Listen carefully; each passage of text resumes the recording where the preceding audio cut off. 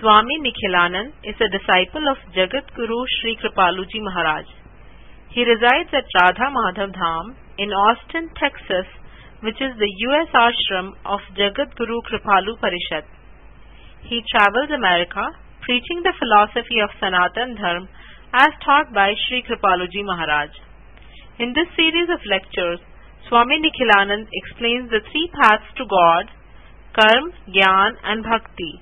He reveals the scriptural teachings behind each path and tells which path is the best one to follow. I've been explaining to you about the path of Gyan and Bhakti the last few days. Before that, I told about Karma and Karma Yoga. So we learned that both in the case of Karma and Gyan, those two paths are incomplete without Bhakti. Someone who is doing good actions on the path of Karma has to surrender to God in order to be liberated from Maya or attain ultimate bliss. And surrendering to God means doing Bhakti.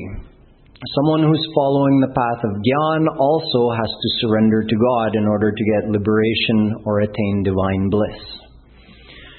So the Karmi who surrenders to God becomes a Karma Yogi, and the Gyani who surrenders to God becomes a Gyan Yogi, but both have to do Bhakti. Then we also just have the path of Bhakti Yoga. So we've been talking the last couple of days comparing the path of Gyan Yoga and Bhakti Yoga.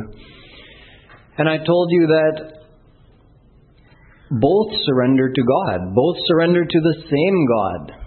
But the Gyan Yogi thinks of God as formless. He worships God in his formless aspect. And the Bhakti Yogi worships God in his personal form, as Sakar Brahm, like Ram or Krishna or any personal form of God. That's the difference. Both are worshipping God. One is worshipping formless God. One is worshipping the personal form of God. Yesterday I talked about how difficult the path of Gyan is. First of all, because the qualification is so high to even begin on the path. Secondly, because the understanding the knowledge, the philosophy is very difficult, it's very abstract. Then practicing the sadhana is very difficult because it requires total renunciation and cessation of all material desires.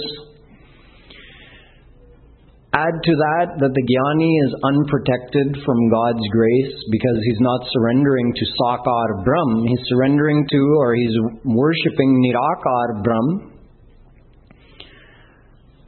And Nirakar Brahm doesn't do anything, including grace. So the Jnani has no protection on his path.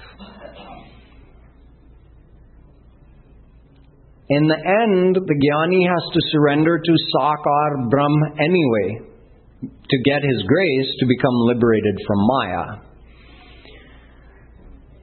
Now the question I left you with yesterday, after all of this, you would think that once both have surrendered to God and become liberated and attain divine bliss, then that bliss must be the same, right? They both attain the same God.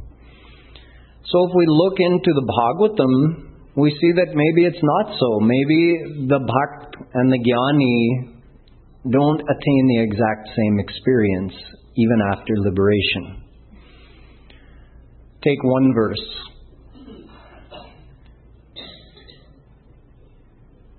Atma ramascha munayo nirgrantha apyurukrame kurvantyahitukim bhakti mitham bhuta guno hari. That even an Atmaram Jnani, Atmaram means he's totally satisfied with his state of divine bliss. He's attained formless God, he's completely content. He's already experiencing unlimited bliss. Such Atmaram, Purnakam, Paramanishkam, God realized, liberated Jnani Paramahansas, even they, if given the chance, will do bhakti to the personal form of God to experience God in His personal form. Whereas he's already experiencing God in His impersonal form. Muktanam api siddhanam narayana parayana sudurlabha prashantatma kotishvapi mahamune. Again from the Bhagavatam. Here Vedavyasji is saying, out of thousands, millions, kotishvapi, out of millions of liberated souls, meaning jnanis who got liberated and they're experiencing the bliss of Nirakar Brahm. Muktanam api siddhanam. They've attained perfection. Yet, Narayana Parayana. Out of them, every once in a while, out of millions, one may attain the bliss of the personal form of God. See, it indicates that there's a difference. Attaining God in His impersonal form and attaining God in His personal form is not the same, although it's the same God. Understand the difference like this. Let's say you're walking outside and you see someone who he's got some rose bushes, and instead of clipping the rose flower, he clips a rose leaf and he smells it. You think, what's wrong with this guy? Why is he smelling the leaf instead of the flower? So that person may reason with you and say, well, both are the same rose plant, right? Whether you take the root or the stem or the leaf or the flower, the DNA would be the same. Chemically, it's the same thing. It's the same rose plant, so why shouldn't I smell the leaf instead of the flower? But you know, yes, it's the same rose plant, but there's a difference between the leaf and the flower in the experience. Along these same lines, we know how good the wood of sandalwood, chandan, smells. Could you imagine, what if the sandalwood tree had a flower? Which it doesn't, but what if it did? If the wood smells that good, how good would the flower of the sandalwood tree smell? So in this way we can guess that Nirakar Brahm and Sakar Brahm, the difference would be something like that. It's the same thing, yes, the same God, but there's a difference in the experience. There's some extra thing that can be experienced from Sakar Brahm. Take another example. Let's say, again, you're walking by and you see someone chewing on the branch of a mango tree. And you say, what's the matter with you? Why don't you eat the mango? Why are you eating the branch? And he says, it's the same thing. There's no difference. Chemically analyze the two. They have the same DNA. But there's something special in the fruit that isn't, you see, the same DNA in the branch manifests in one way and manifests in a different way in the fruit. So internally, whether God is formless or He has a form, yes, He's the same internally, but He's manifesting different characteristics which can be experienced. Now let's say, take sugarcane. How sweet is sugarcane? We all know. But sugarcane doesn't have a fruit. Could you imagine the sweetness of that fruit? If it did, that's like the difference between the sweetness of the bliss of formless God and the sweetness of the bliss of the personal form of God. Jayastvishamithyavadharitam pura tatah shaririti vibhavitakritim vibhur vibhakta vayavam pumanitikramaadamunnarad ityabodhisa. Bhagavatam. One time Naradji was coming from Swarg and he was descending towards the earth planet, and the residents of Dwarika saw him from a great distance descending from the sky. But at that distance, all they could see was a great bright light. They couldn't make out what it was. As he came closer, then they could see, there's some form shining within the light. They could make out a form. And then when he came all the way down, then they saw, it's Naradji. Similarly, God has been described as having three forms. The same God having three forms.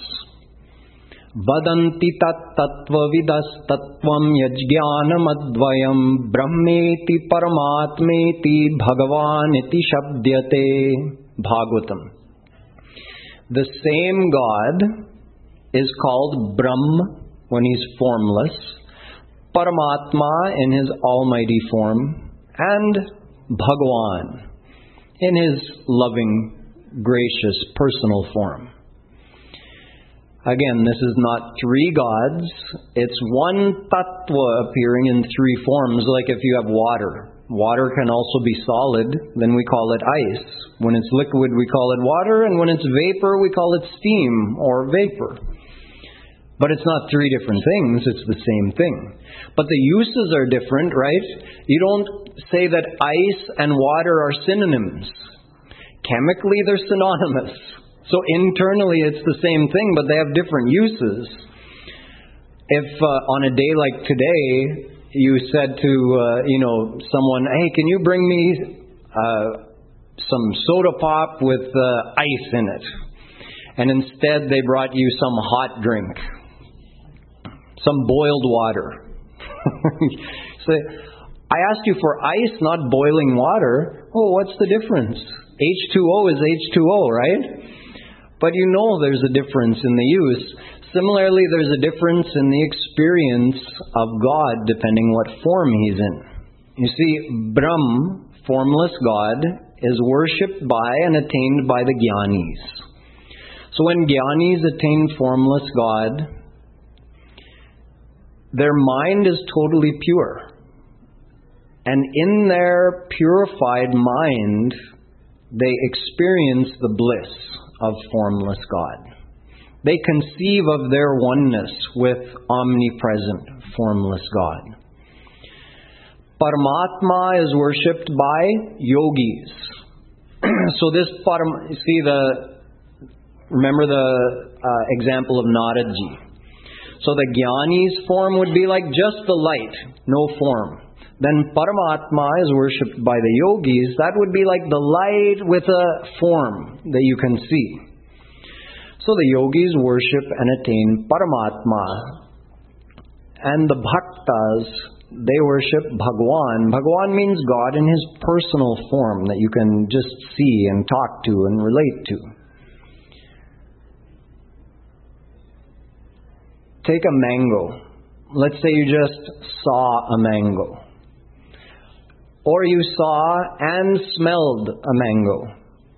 Or you saw and smelled and tasted that nice, ripe, sweet mango. It's the same mango with a distant experience, closer experience, and the closest experience. So the same God is experienced very distantly by the Jnanis, like seeing Naradji from way away. The same God is experienced closer by the yogis as Paramatma. Paramatma means God in His form as He resides in each person's heart, keeps track of their actions and gives them the consequences. That's Paramatma. And He's experienced even closer in the form of Bhagavan by the devotees, by the bhaktas. Bhagavan means like Ram and Krishna in His personal form. So you're getting an idea now that the same God, who's internally one and the same no matter what form He's in, the same God appears in different ways, three main ways according to our scriptures. Formless, we call Brahm or Nirakar Brahm, Paramatma, or Bhagavan. Can understand through another analogy. Take sugar again. The same sugar, when it's slightly refined, the cane juice, if it's slightly refined, it's called gura. If you refine it further, it's called chini. And refine it further, it's called mishri. It's the same thing. But it's refined further and further. If someone comes to your house and you make chai for them and you put gura in it, they might be insulted. If you put chini in it, they'll say, oh, okay, fine, it's normal chai. And if you put mishri in it, they'll think, oh, he showed me such great respect. But it's the same thing. Internally, it's the same, but a different experience. Take a rose plant again. The same rose flower in a bud stage, partially opened and in full bloom. It's the same, right? In that bud stage is like Brahm. None of the characteristics are manifested. They're all in there, but they're not manifested outwardly. Partial bloom, that's like Paramatma. So Paramatma has a form. You know him as Vishnu. There are other almighty forms as well, like Shiva, Durga, etc. So partial manifestation of those gunas. And then as Bhagwan, it's like full bloom. The total manifestation of all the characteristics and powers. That's why only Ram and Krishna do leelas. Because their leelas aren't manifested as Paramatma and certainly not as Brahm. Because Brahm doesn't even have a form. But it's the same. One single God is experienced in these various ways. Think of a pregnant woman. Let's say she's pregnant with her first child. She feels happy expecting the child. She hasn't seen it yet, touched it. She has no experience of that child, but she knows I'm pregnant, and then as the child grows inside of her and it gets closer and closer to the time of the birth, she feels happier and happier. So there's a happiness even though she hasn't seen the child yet. The happiness is experienced in her mind by thinking about her unborn child. After the child is born, then she gets to see him, touch him, hug him, see his facial expressions, see his bholapan, his innocence, how charming that is. Then he starts learning to walk and talk. All of that is so charming. Now, ask that mother, once she's experienced that form of her child, ask her that's the same child that you were enjoying when he was in your womb, right? You felt happy then too. So, this is the same child now that you're watching play and grow up. Would you like to go back to that happiness of when he was in your womb? She said, why would I want to do that when I can experience my child with all of my senses? Why would I want to go back to the state where I just think of him in my mind when I can't even see him yet? He's avyakt, is unmanifest. Just like this is the Jnani's experience of Brahm. He's avyakt. They have no way of experiencing him other than in their mind. In their antahakaran, they experience the bliss of formless God. But the bhakt is like seeing that child after he's born and getting to... can say the bhakt enjoys the bliss of God with all of his senses. Not just through his thinking, not just in his antahkaran, but through seeing, hearing, touching, smelling, tasting, through all of his senses. So it's further enriching. There's something more. So now I'll give you some examples that shows you, historic examples from our scriptures of saints who were Jnani saints. They were already enjoying the unlimited bliss of formless God.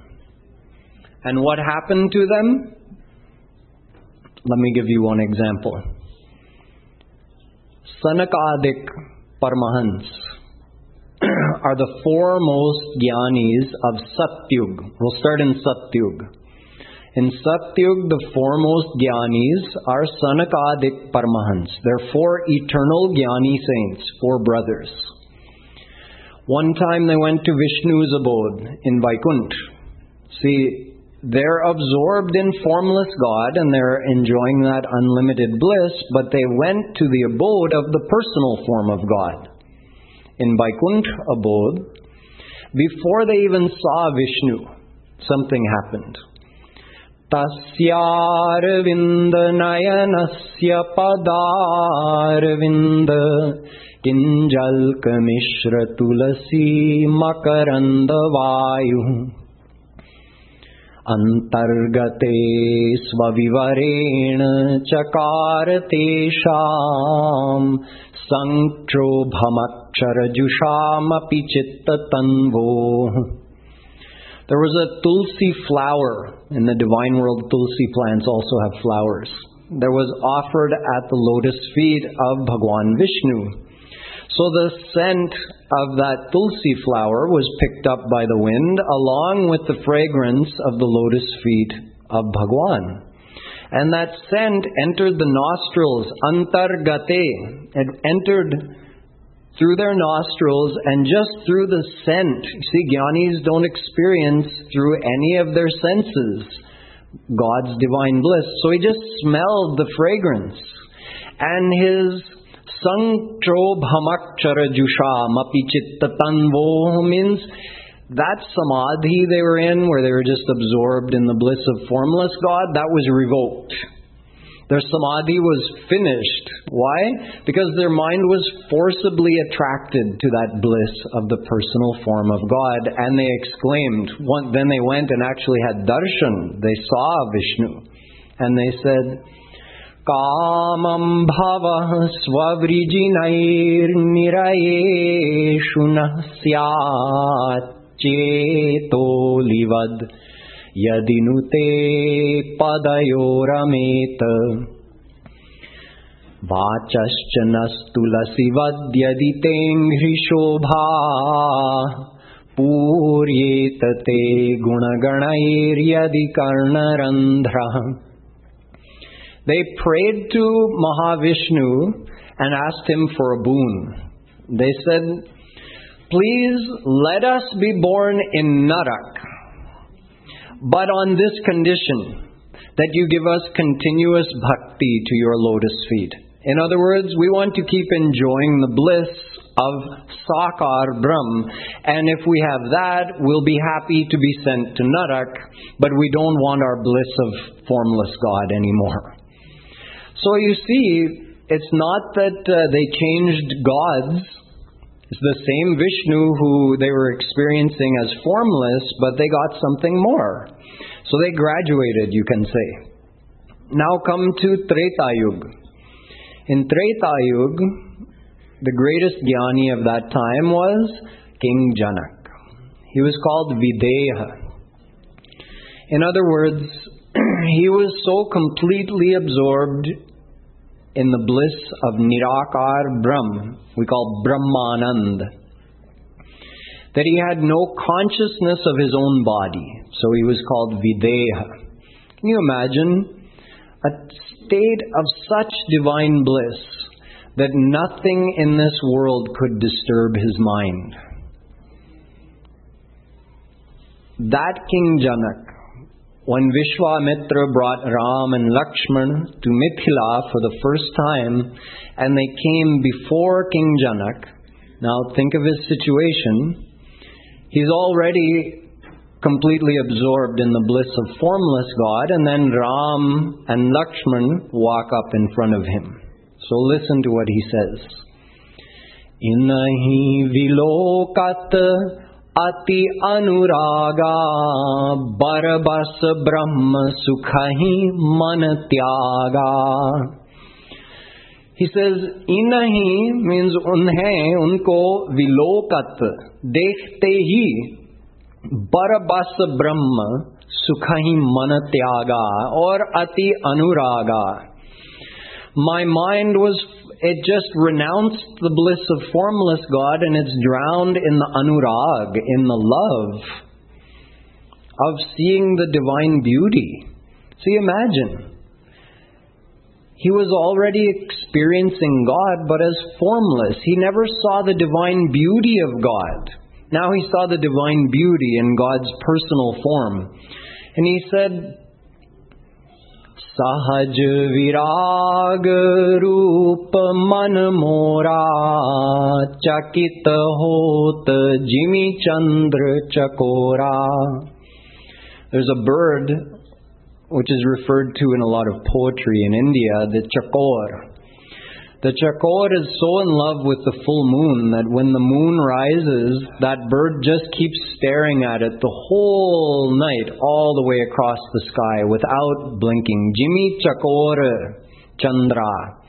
So just like that chakor bird watching the moon, my mind, which was sahaj virag karup. Virag means no feelings of attachment or desire. Perfect peace in the mind. Then he says, Ati Anuraga. My mind was Sahaj Virag Roop. Now it became Ati Anuraga. I'm so in love with the beauty of Bhagwan Ram that now I can't stop looking.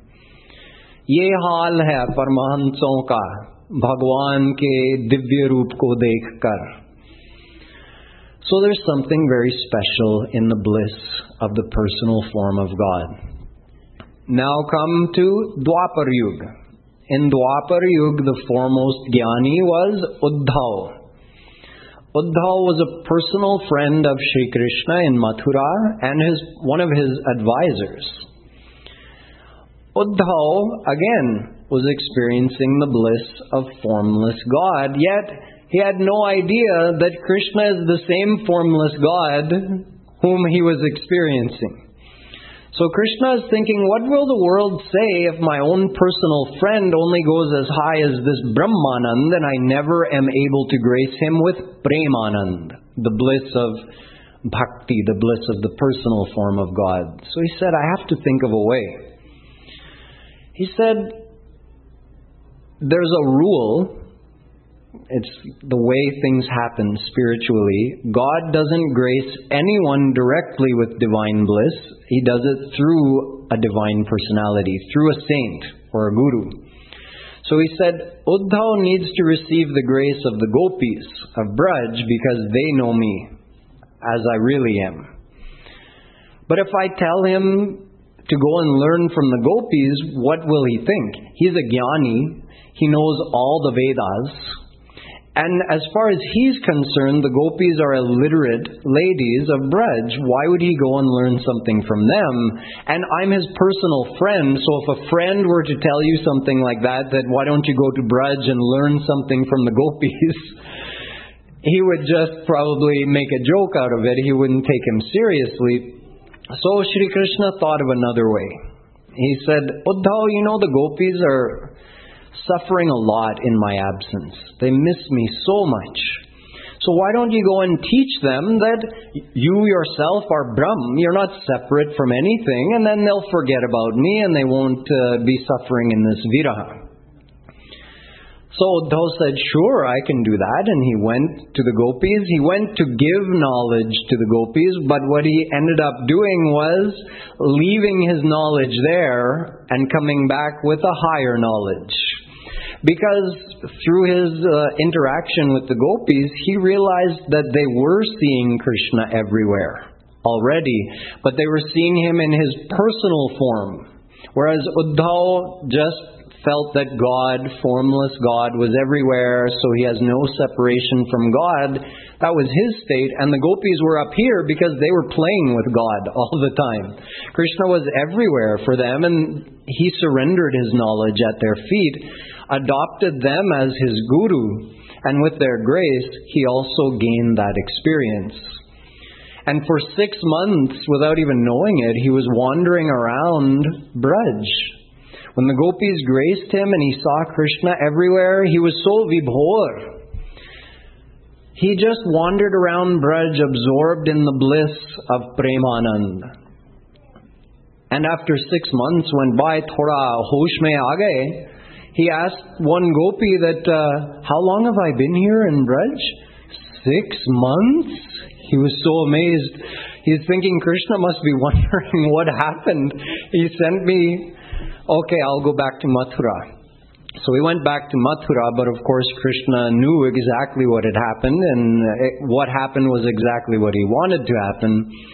And when Uddhava returned, he said to him, Asamaho charanarenu jushamahansyam vrindavane kimapi gulmalataushadhinam yadustyajan svajanamarya pathancha hitva bhejurmukunda padavim shrutibhirvimrigyam. Bhagavatam. He says, Krishna, give me one more favor. Give me one more boon. Let me be born as a vine or a flowering creeper or a flowering plant in Vrindavan so that I can receive the foot dust of the gopis. When they walk by, their dust will go up in the air and that should fall on my head. It would if I were a plant there in Vrindavan. So please grace me with that one more thing. This is an example of a jnani. See, he actually was graced with that. It's told in the Bhagavad Mahatmya that when King Parikshit and Vajranabh arranged a big kirtan at Kusum Sarovar near Govardhan, at that time Uddhava appeared out of that area because he was residing as a creeper in that area, and then he appeared and he told the whole Bhagavatam there to Vajranabh and all of the queens of Dwarika. So jnanis who get graced with Premanand of Shri Krishna, they become the plants of Vrindavan even in the divine world. They don't get to become gopis, they don't get to become gwalbals, but they consider themselves lucky to be able to take the form of a static being in the divine abode of Bhagwan Shri Krishna and experience Premanand, which they consider to be a greater experience than Brahmanand. Now also in Dwapar Yuga, of course, there is Vedavyas. Vedavyas rewrote all of the Vedas and separated them from 1 into 4 sections. He also wrote the Brahma Sutra, rewrote the other 5 Darshan Shastras, rewrote all the Smriti Granthas, rewrote Valmiki Ramayan, revealed 17 Puranas, the Mahabharata, including the Gita. Who could be a greater jnani than Vedavyas himself, the knower of all the scriptures? Yet after doing and revealing all of this knowledge, he was still unsettled. He felt like something wasn't done. His work was unfinished. He was sitting near his ashram on the bank of Saraswati River and just trying to think, what's left for me to do? I've revealed all of this knowledge and all of these scriptures. Muhyatya jnana sagare, Bhagavad Mahatmya says he was just so restless. So Naradji comes to him. Naradji comes and explains, Naishkarmyamapyatyuta bhava varjitam na shobhate jnanamalam niranjanam. Vedavyasji, you revealed all of this knowledge, but one thing you haven't made clear, the greatness of Premanand. Premanand means the bliss of the personal form of God. You haven't made it clear that that's the topmost thing. So you have to do that. Write such a scripture where you show that the bliss of Brahmanand is one thing, which is also unlimited, and the bliss of Premanand is also unlimited, but it's a higher experience of the same God. So you have to show that, and while you're at it, reveal all of Krishna's Leelas in chronological order. Okay, I'll do that. So Vedavyasji did bhakti to Sri Krishna, got his divine vision, and then he revealed the Bhagavatam. So at the very beginning of the Bhagavatam, in the 3rd shlok, he says, Nigama kalpataror galitam phalam shukamukhadamritadrava sanyutam muhuraho bhuvibha muhuraho rasika bhuvibhavuka Pibat bhagavatam rasamalayam. He says, O saints of the world, meaning jnani saints, any kind of saint who's already experiencing the bliss of God, if you haven't experienced the premanand of Sri Krishna, pibat bhagavatam, come and drink the ras. Pibata means to drink. Bhagavatam rasam alayam. This Bhagavatam is like just containing the ras of Premanand. So come and drink that. Bhagavatam is also called Paramahansa Sanghita. Because those Paramahans, those Jnani saints who are completely absorbed in the bliss of formless God, they renounce their samadhi in order to drink the ras of the Bhagavatam. And the biggest example of this is Vedavyasji's own son, Shukadeva Paramahans. Shukadevji is a unique example of a Jnani Paramahans. As soon as he was born, because he stayed in his mother's womb for 12 years. He didn't want to come out because he knew, he had heard that as soon as a child is born, Maya takes over and he forgets God. Because in the womb, every child remembers, oh God, you've given me this human birth. This time I'm going to use this human life to do bhakti to you for my whole life. And then as soon as we're born, Maya lag jati hai, and we forget about Bhagwan. We get all bound up in our worldly activities. So he says, one day Vedavyasji, his father, he said, who are you anyway? He's talking to this child who's been in Pingla Devi, his wife's womb, for 12 years. Who are you? Why don't you come out? So he said, Father, I'm not coming out because I don't want Maya to make me forget about God. So he says, you don't worry. You have my blessing. Maya is not going to affect you. So Shukadevji just appeared out of his mother. And he was as big as a 12-year-old. And not wearing anything, he just walked out of the hut and into the jungle. And he was completely absorbed in the bliss of formless God. So he's a born Jnani Paramahans. So his father was saying, what? Where are you going? We have rituals to perform here. There's a certain ritual you perform when the child is born. Some other that you have to do along the way. You're just going to the jungle like a sannyasi? You can't take sannyas yet. Yam prabrajantamanupetamapetakrityam dvaipayano virahkatara ajuhava putreti tanmayataya taravobhine dustam sarvabhuta hridayam munimanatosmi. Bhagavatam. So Shukadevji is just heading out into the jungle, and behind him Vedavyasji is calling out, Putra, Putra, oh my son, come back, where are you going? But Shukadevji is not hearing anything. He just keeps walking. Drishtvanuyanta paramatma Drishtvanuyanta parimratma kimapyatavyam Devyo hriyan paridadhurna sutasya chitram Taddikya prichhati munau jagadustavastis tam jagadustavaasti stri pumbhida natu sutasya vivikta drishte. On the way, he passes a pond where there are some celestial apsaras bathing, where they're not wearing any clothes. And he passes by and keeps going.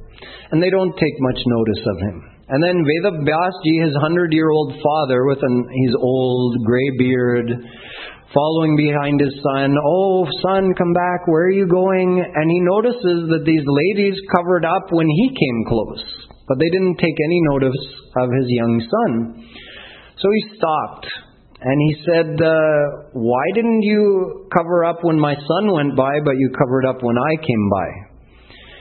They said, "Vedavyasji, there's a difference between you and your son. Your son is Paramahans and you are Hans." Brihadaranyaka says, "Yatra hi dvaitamiva bhavati taditara itaram jigrati taditara itaram pashyati yenedam sarvam vijanati tam kena vijaniyad vidyataramare kena vijaniyaditi." This is the state of a Paramahans. For him, the whole world is Brahm. He is Brahm. Everywhere he looks, it's like he sees only Brahm. He hears only Brahm. The world is shunya for him as far as seeing differences. He doesn't see any difference in anything. So that's why Vedavyas could go on calling his name. He wasn't going to hear it. He walked by. For him, there was no difference between a rock, a tree, and those ladies bathing. There was no difference for him. But Vedavyas, who's also established in divine bliss, but he's a Hans. Hans means he sees the difference. Even though he's established in divine bliss, he's also aware of the differences around him.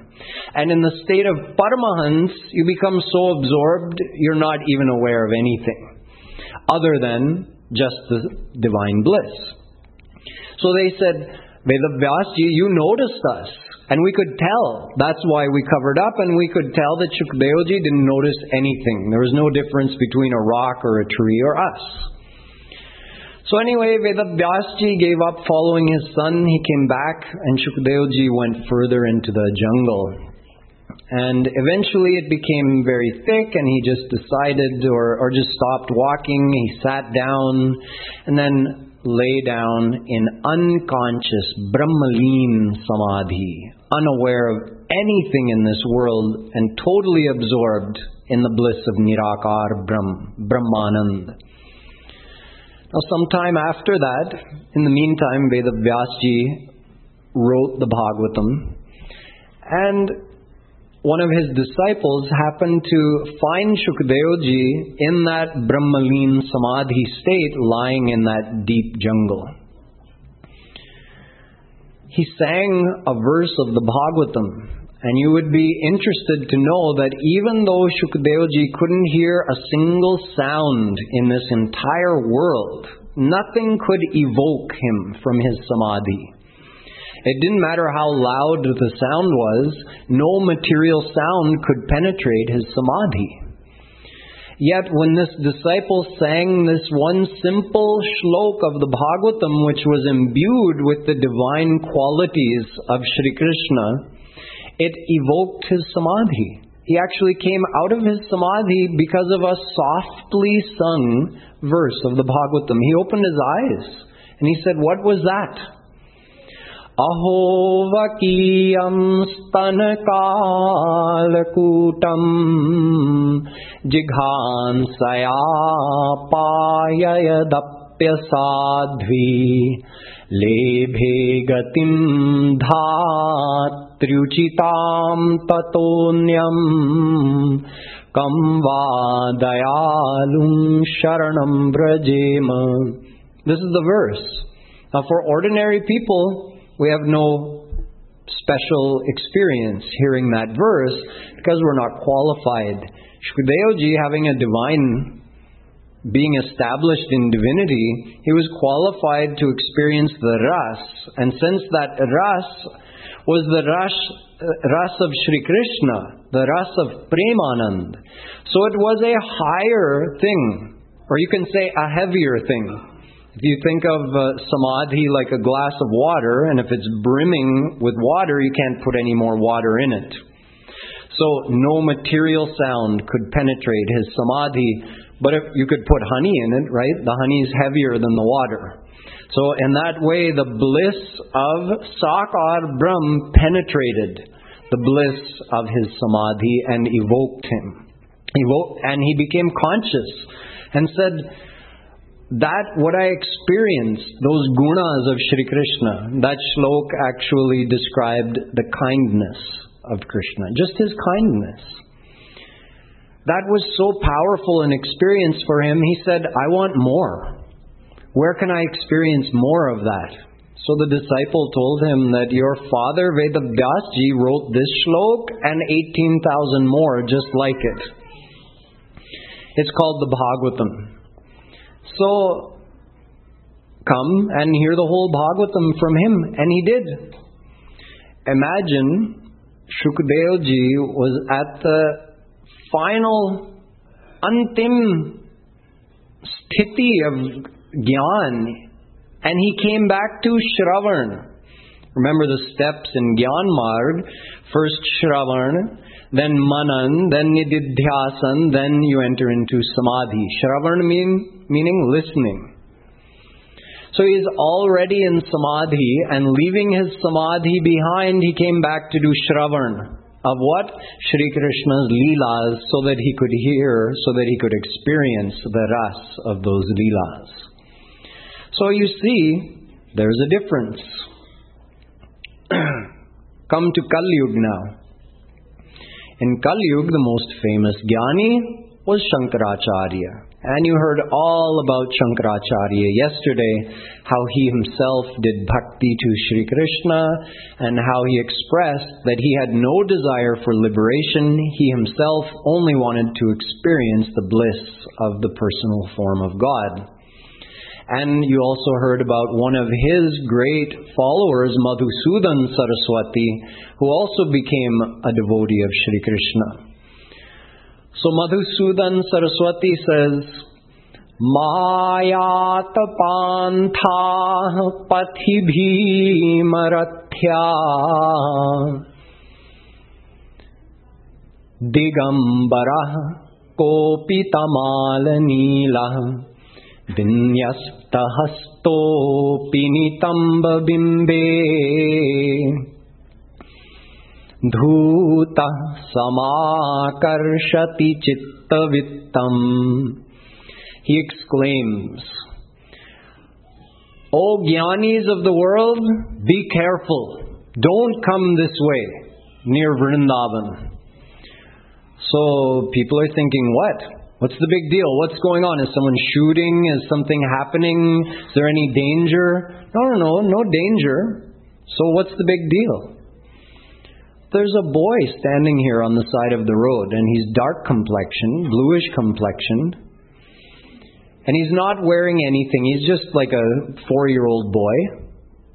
He's not wearing anything, and he's standing there like this in the path. So Jnanis, I'm warning you, don't come this way. Why not? Because right now you're enjoying that nice, peaceful bliss of Brahmanand, right? Well, if you come here, this little boy, he's going to steal your heart. And then your bliss of Brahmanand will be revoked forever, and you'll just be drowned in the bliss of Premanand. So don't come this way. Another Jnani says, Nigamatarav pratishakham mrigitam militam param brahma militam idanim gopavadhuti patanchale nadham. He says, you know that Brahm that we spent so much time looking for in all the different branches of the Vedas and Upanishads, because Brahm is described in so many different places in the Upanishads. With great difficulty, we gained that knowledge and we attained Nirakar Brahm. Well, you know what? The same Brahm can be seen here in Braj, tied to the apron string of a gopi. She's got him tied up, so he can't go anywhere. That Brahm that we had so much trouble finding, he's tied up here in Braj. So why don't you just come here to Braj? Another Jnani exclaims, Shrinu Sakhi Kautukam Nandaniketangane Maya Drishtam Godhuli Dhusarango Nrityati Vedanta Siddhanta. He exclaims, O Jnanis, you know that Nirakar Brahm, who is the philosophy of the Upanishads, the Siddhant of the Vedant, that same Nirakar Brahm, you won't believe it. Here in Braj, in the courtyard of Nanda Baba, in his Angan, I saw that Brahm in the form of a little boy dancing to please his mother. You can't believe it. So he says, Paramimam upadeshamadriyadhvam nigamavaneshu nitantakhinna. Forget about searching for Brahm and all the extensive branches of the Vedas. Just come here and find your Brahm tied to the ukal by Mother Yashoda. Another Jnani says, Gopalangana kardame viharase vipradhvare lajjase brushe gosutahum kritai stuti padair maunam vidhatse satam dasyam gokula kaminishu kurushe Swamyam natattatmasu Jane Krishna tvadiya padayugalam Premaikalabhyam param. This Jnani says, it's amazing. The same Brahm, the same Supreme God, who is so hesitant. You see, great yagyas have been performed. And in those yagyas, they're making great offerings according to all the rules and regulations of the Vedas. And in such yagyas, God doesn't go and appear. The same God who won't appear in such great yagyas, He can be seen in one place, in one village, Nandagaon, in one house's angan, playing in the mud, getting scolded by his mother. I just dressed you and you came and rolled in the mud again? That Brahm. He goes on to say, that same Brahm here in Braj, you know the calves? He goes and talks to them. Not with words, with their words, by going, like that. Meaning, oh, are you hungry? Well, there's nice green grass over there. Should I let you go? Right now, you know, my mother and father, they won't see. I can let you go. You can go eat that grass and then come back. He's having a whole conversation like this. So he says, here's Brahm, Supreme Brahm, talking to the calves like that. In the mandirs, Pandits recite great mantras, following all the rules. He doesn't come and talk to them. He's there in the form of the Murti, Maunam. He's just standing there. He never says anything, but he's here in Braj talking to the calves. The same Supreme Brahm in Braj, he himself becomes Das to the gopis. Yet he's hesitant to go into the meditation of the yogis, even as a Swami. He doesn't go there, but he's more than willing to become a Das to the gopis. They say, oh, we have some chach for you. Chach is what's left over after you take the butter out. Oh, you have chach? Yes, I do. But you have to dance for it. Okay, so Krishna dances. And he says, now can I have the chach? Just as he's asking, another gopi comes, and the gopis are saying, oh, Krishna was just dancing for us. Oh, he was? I didn't get to see. Krishna, dance again. Okay, Krishna dances again. Now can I have... Just then another gopi comes. Oh, gopi, did you know? Sakhi, he was just dancing for us? Well, he didn't dance for me. Krishna, dance for me now. So, this goes on for some time. Then Shri Krishna says, okay, can I have chach now? So one gopi says, sure, you can, but I don't have any chach here. You have to come back to my house to get it. So Krishna follows her back to her house. Now where's my chach, gopi? Well, you don't just get chach like that. First I have to churn the curd, then take the makhan out, then what's left over is chach. So, in other words, she wants to have Krishna's darshan for longer. So she's finding a way to keep him around. Eventually she makes the chach and she gives it to him. But you see, Krishna's following these gopis around, dancing when he's told to. In other words, he's become their servant. Yet, he's very hesitant to go even as a Swami into the meditation of the great yogis. So, this is the sweetness of the bliss of Sakar Brahm. So that bliss is attainable through performing bhakti. So even though the jnani surrenders to God to get His grace, yet once he becomes liberated, and he's experiencing the bliss of formless God, yet there's still something more beyond that, and you saw that through the examples of all these great jnani saints, that given the chance, they will forget about their bliss of formless God and drown themselves in the bliss of Sakar Brahm. So now we've heard enough about Gyan Marg. It's time to focus on the path of bhakti. Exactly what do we have to do? Because you understand now कि हमको भक्ति ही करनी है. The path of Gyan Marg is too difficult for ordinary souls like us, and even if we could follow it, the goal that we reach at the end would not give us the bliss of Premanand. So we have to do bhakti if we want to attain the highest thing. And on top of that, the path of bhakti is easy to do. It's easy to qualify for. Yet it still has to be properly understood.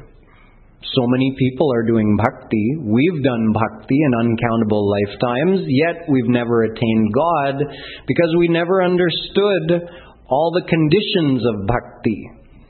Saying bhakti is easy does not mean there's not a right way to do it. There is a right way and a wrong way to do bhakti. There are conditions that have to be fulfilled on the path of bhakti. So that's what we're going to concentrate on now for the next 8 days of this pravachan. We have 8 days left, and all 8 days are going to be dedicated to the practical form of bhakti. How do you do bhakti so that you can be successful? So we'll continue from tomorrow on this topic.